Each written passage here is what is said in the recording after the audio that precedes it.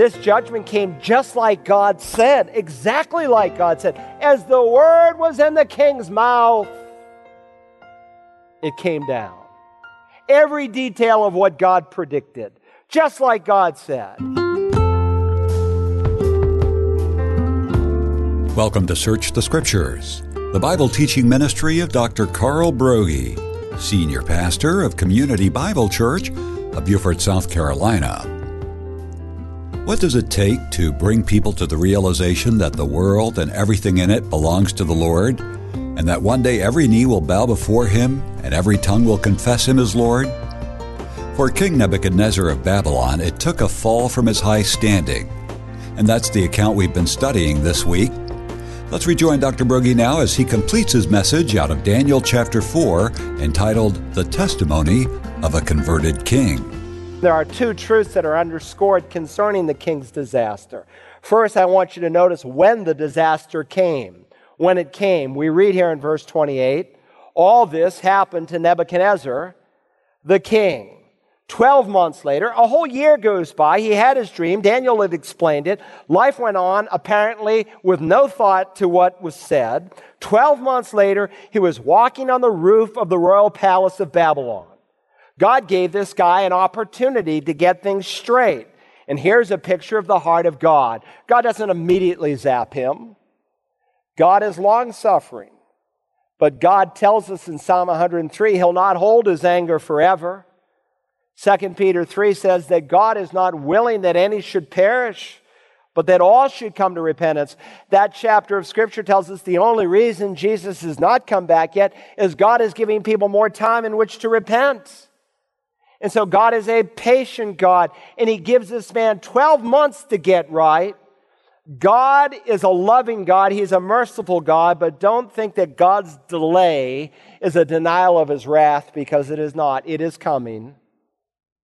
Notice beyond when the disaster came, how the disaster came. We're told here in verse 30 that it came because of pride. The king reflected and said, "Is this not Babylon the Great, which I myself have built as a royal residence by the might of my power and for the glory of my majesty?" And indeed, it was a glorious city. Again, as Babylonian cuneiform tablets record, it was one of the finest cities of the ancient world. Here's a picture of one of the original gates. It's been reconstructed. That's the original gate. You can see it in the British Museum. There was an outer wall in this city and an inner wall. The outer wall was 387 feet high, 87 feet thick. 4 chariots could race around it. They had chariot races around that 17-mile-long wall. Here's another picture. The streets were lined with lions and dragons and bulls, with bricks. In fact, Nebuchadnezzar had his name. Talk about an ego problem. He had his name stamped on every single brick, a slogan about himself, on every single brick that they've dug up. There was a banquet hall that sat 10,000 people.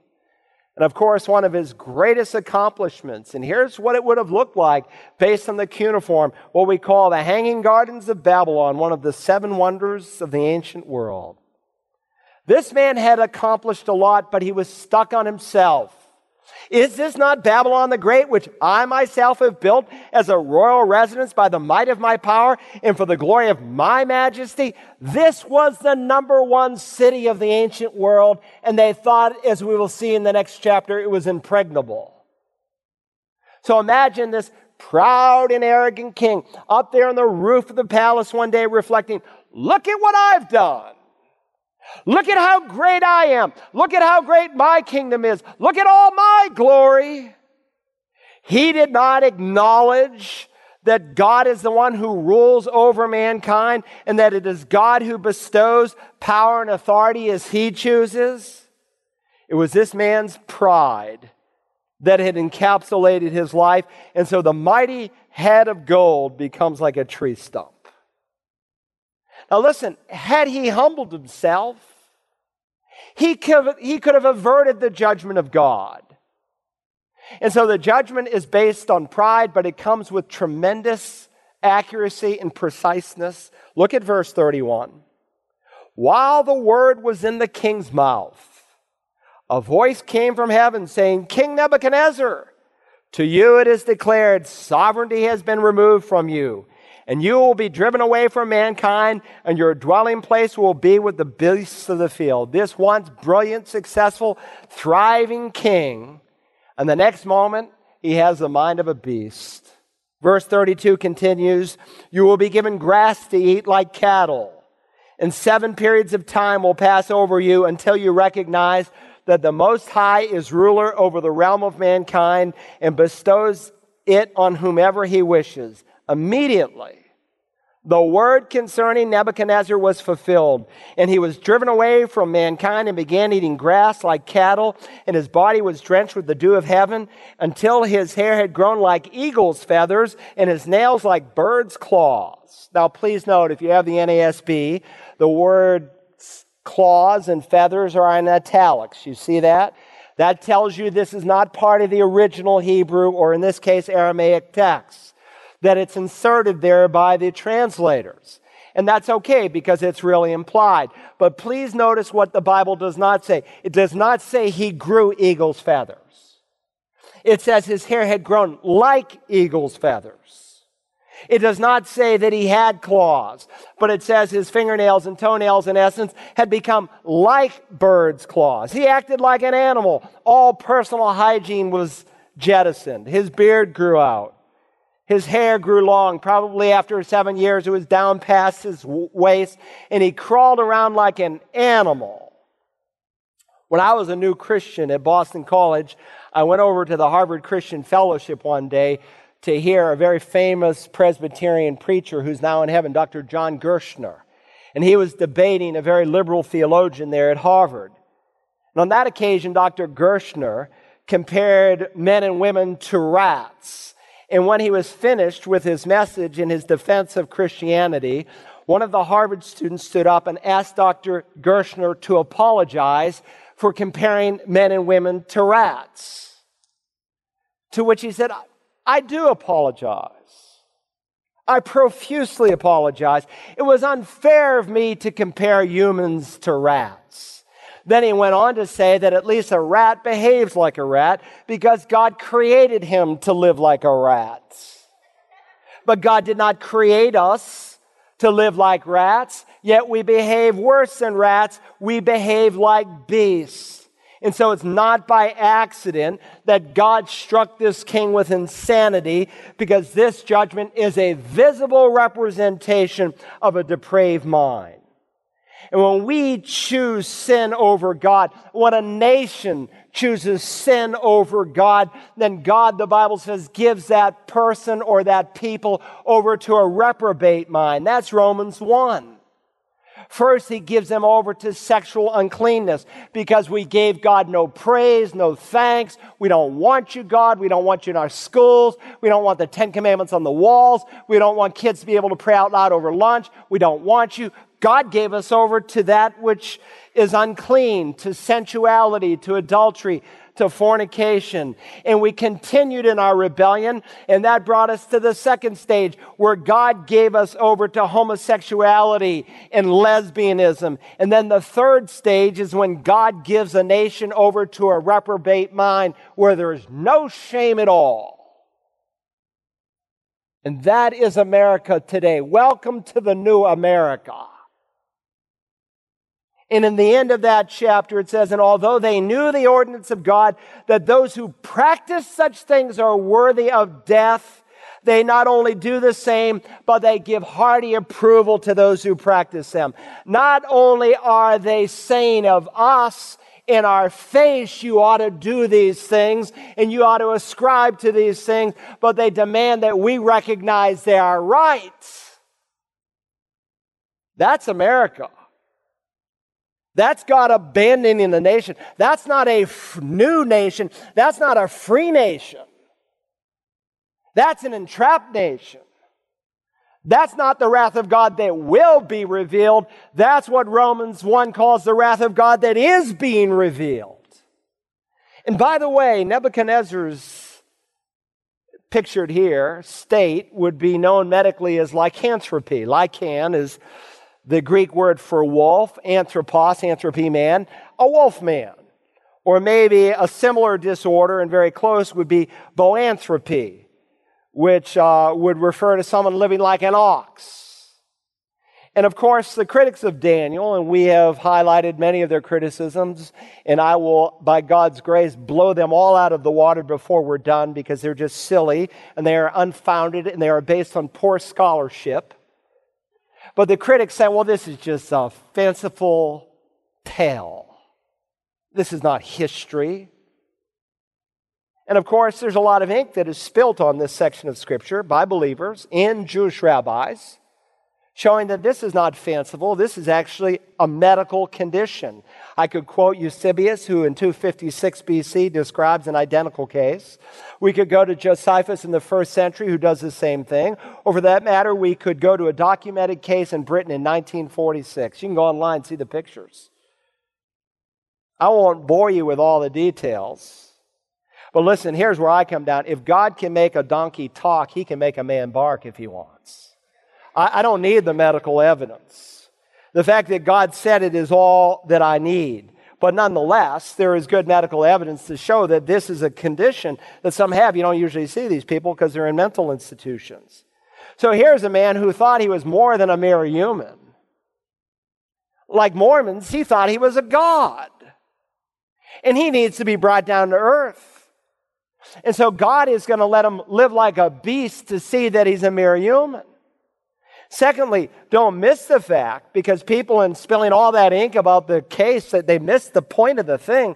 Don't miss the fact that this judgment came just like God said, exactly like God said. As the word was in the king's mouth, it came down. Every detail of what God predicted, just like God said. And I want to tell you, while this particular judgment was not eternal, it was designed to keep them away from eternal judgment. There is coming a judgment that Jesus said will come just like a thief in the night, and will happen just as precisely, and every T will be crossed and every I will be dotted. Every single prophecy concerning the first coming of the Messiah was literally actually fulfilled, which is one of the divine proofs for the inspiration of Scripture. And I want to say that every single prophecy will literally actually be fulfilled just like the Scriptures say.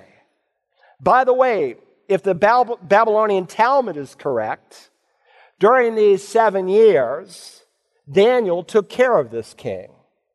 Someone asked me, well, why didn't the people rebel when Nebuchadnezzar went into this state? Because they knew the reliability of Daniel's prophecy. It was well known to these people, the incredible ability that God spoke through him and the precise accuracy, and that this king was coming back to the throne. They dared not rebel. The final section concerns the king's deliverance. And this deliverance comes on 2 levels.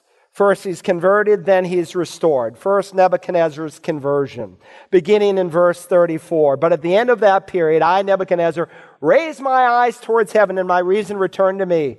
And I blessed the Most High and praised and honored him who lives forever. This, by the way, is the first time Nebuchadnezzar raises his eyes towards heaven. God reached this man even in his deranged state. And God taught this king during this 7-year period that he had been living as a king really like an animal. He had always been looking down and around, but he had never looked up. But now he looks up to the living God, and that's how we're different from animals. We don't look down and around. We are to look up because we are made in the image of God. And notice how he describes him. He describes him as the Most High God. That jumps off the page to me. If you haven't noticed, it's repeated 6 times in the chapter. What does that name signify? Well, the first time you will find it used in Scripture is in Genesis 14, when Abraham meets Melchizedek, the priest of the Most High God, who is said to be the possessor of heaven and earth. God reigns over heaven. God reigns over earth. A bit further in the Old Testament, you find it used the second time in Isaiah the 14th chapter that describes the fall of Satan, where he wants to become not like the Redeemer, not like the most wise God, but he wants to become like the Most High God. And in those 5 I will statements, he rebels against the living God.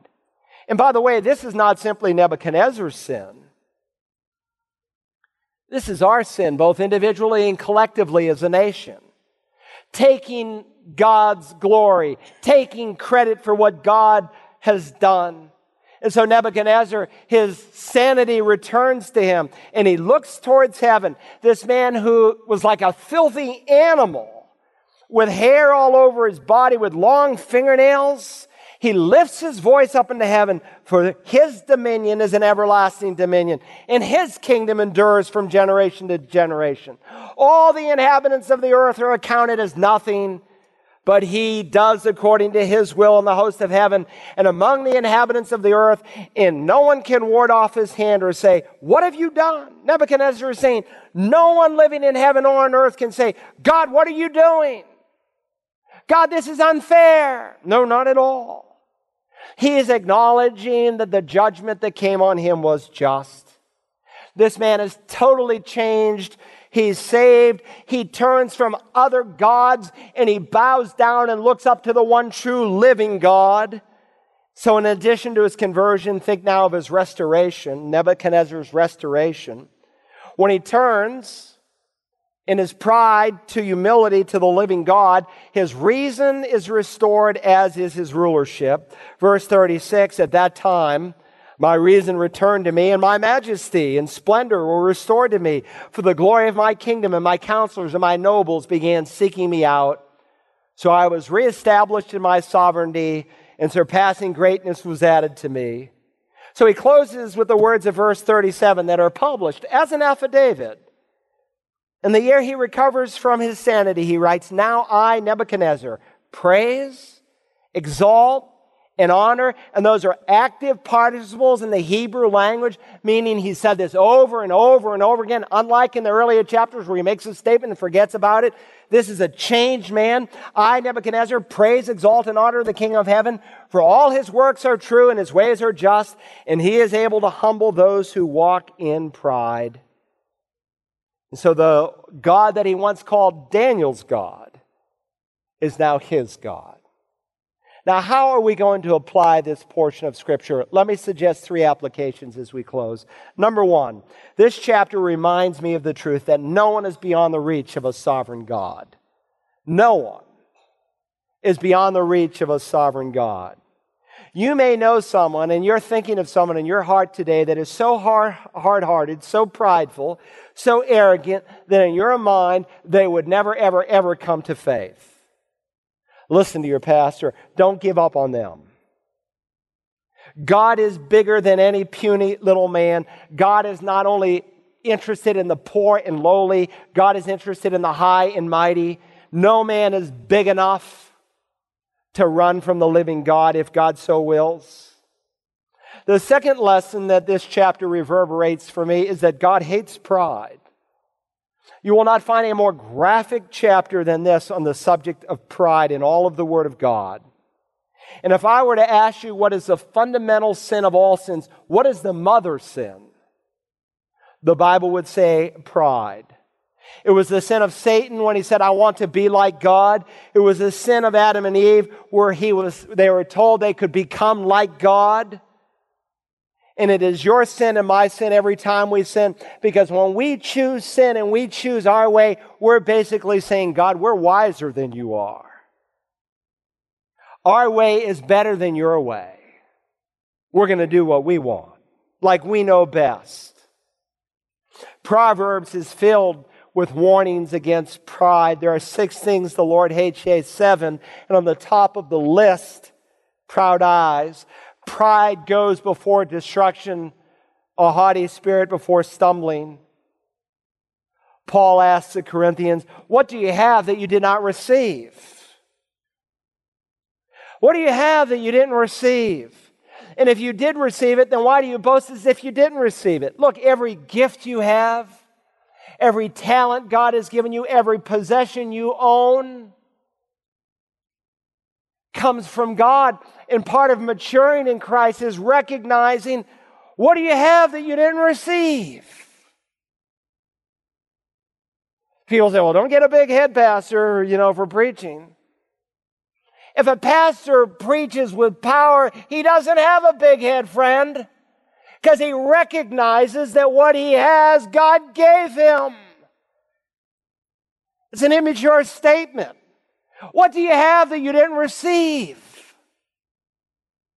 Nebuchadnezzar came to know that everything he had came from God. Now, God, I think, could have won him differently had he repented like Daniel encouraged him to do, but he didn't. He refused, and God had to deal with him like he did. And sometimes God has to bring us as believers through a dark time, a low time. I mean, you look at some of the great men of God in Scripture in the 40 years, so to speak, they spent on the backside of the desert so that they could become usable. Years ago in the city of London, there was a large gathering of people, and among the invited guests was Cesar Millan. And a young lady that night played and sang wondrously and thrilled the audience.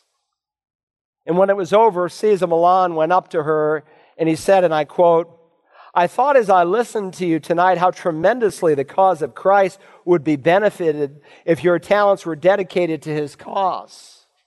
He said, "You know, young lady, you are a sinner in the sight of God, but I am glad to tell you that the blood of Jesus Christ, his Son, can cleanse you from all sin."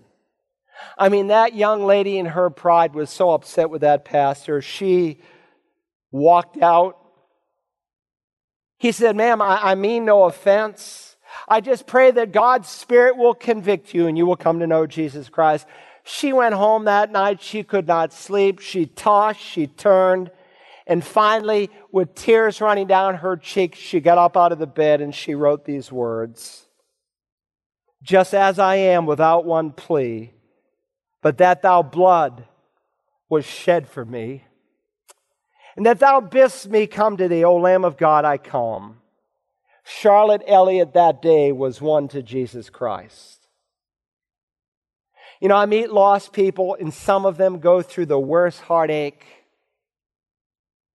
I even meet Christian people who go through some of the worst heartaches, where so much of it could be avoided if we would just do what God says. But it is pride that will keep the unbeliever out of the kingdom, and it is pride that will keep the believer in the center of God's will. Finally, I'm just reminded that when salvation is real, it always becomes public. I hope you didn't miss that. When this king got saved, he makes an open, public confession of his faith. He wrote it down. He had it published so that every people and every tongue could read it. Jesus taught that if a man, if a woman, if a boy or a girl has genuine conversion in their heart, if your salvation this morning is real, Jesus said you'll be unashamed. "Everyone, therefore, who shall confess me before men, I will confess before my Father who's in heaven. But whoever shall deny me before men," and that's what the lack of confession is. It is a denial, the Bible teaches. "I will deny before my Father who's in heaven." That's why we, without apology, have invitations here every week. Not because you're doing anything for me. I don't feel like I've failed if no one comes. If I've preached in the power of the Holy Spirit, then I've done what God's called me to do. But we have an opportunity for people to come to say, "Yes, I've received Jesus and I am not ashamed of it." And maybe somebody here this morning needs to do that. Maybe you're here and you need a church home. If you really know Christ, the Bible says you won't be ashamed of Him. You ought to join publicly. Or maybe you're here and you're not really sure you're saved. Why would you want to waste another day? What if your life is smushed out today before it ends? What if Jesus comes back before this day is over? It will be forever too late for you. "Oh, but I've got so many things I need to do. My work and my home and my family and my business." That's what Jesus said. The worries of this life will keep many a person out of the kingdom. Look, if you're here today and you're not saved, if you will take a small step towards God in humility, I promise you He will take a huge step towards you. Now, our Father, we thank you this morning that by the Spirit of God, you let your prophet Daniel include the personal testimony of this newly won king. Thank you for the lessons that are timeless, that are found on these pages of Scripture. I pray today, Father, for someone who is here and the Spirit of God has been at work in their heart, and they need to come today to Jesus. You said today is the day of salvation. When you hear the message, don't harden your heart. Help them in simple faith to say, Lord Jesus, on the basis of your death and resurrection, save me.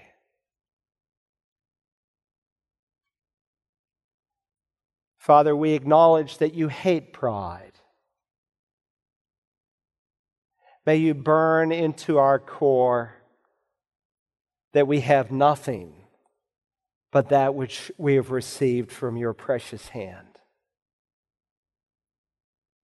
You alone are worthy of honor and glory and praise. You said, my glory I'll not share with another.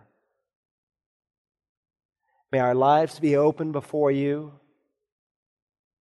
May we walk in humility, acknowledging that without you we can do nothing, but with you we can do everything. May people around us see the Spirit of the living God at work in our lives. We ask it in Jesus' name and for His honor. Amen. If you've never accepted Jesus Christ as Lord of your life, let us send you a pamphlet and message entitled, Would You Like God as Your Friend? In this presentation, Dr. Broggi will explain 4 spiritual laws that every man, woman, and child needs to know. Just call us toll-free at 877-787-7478 and ask for, Would you like God as your friend? We'll send it out to you at no cost or obligation. And to listen again to today's message, use the Search the Scriptures app for smartphones and tablets, or visit us online at searchthescriptures.org. You can also order a CD or DVD copy by calling 877-787-7478 and requesting program DAN5. Tomorrow, Dr. Broggi looks at the handwriting on the wall as we study Daniel chapter 5. Join us then as we search the Scriptures.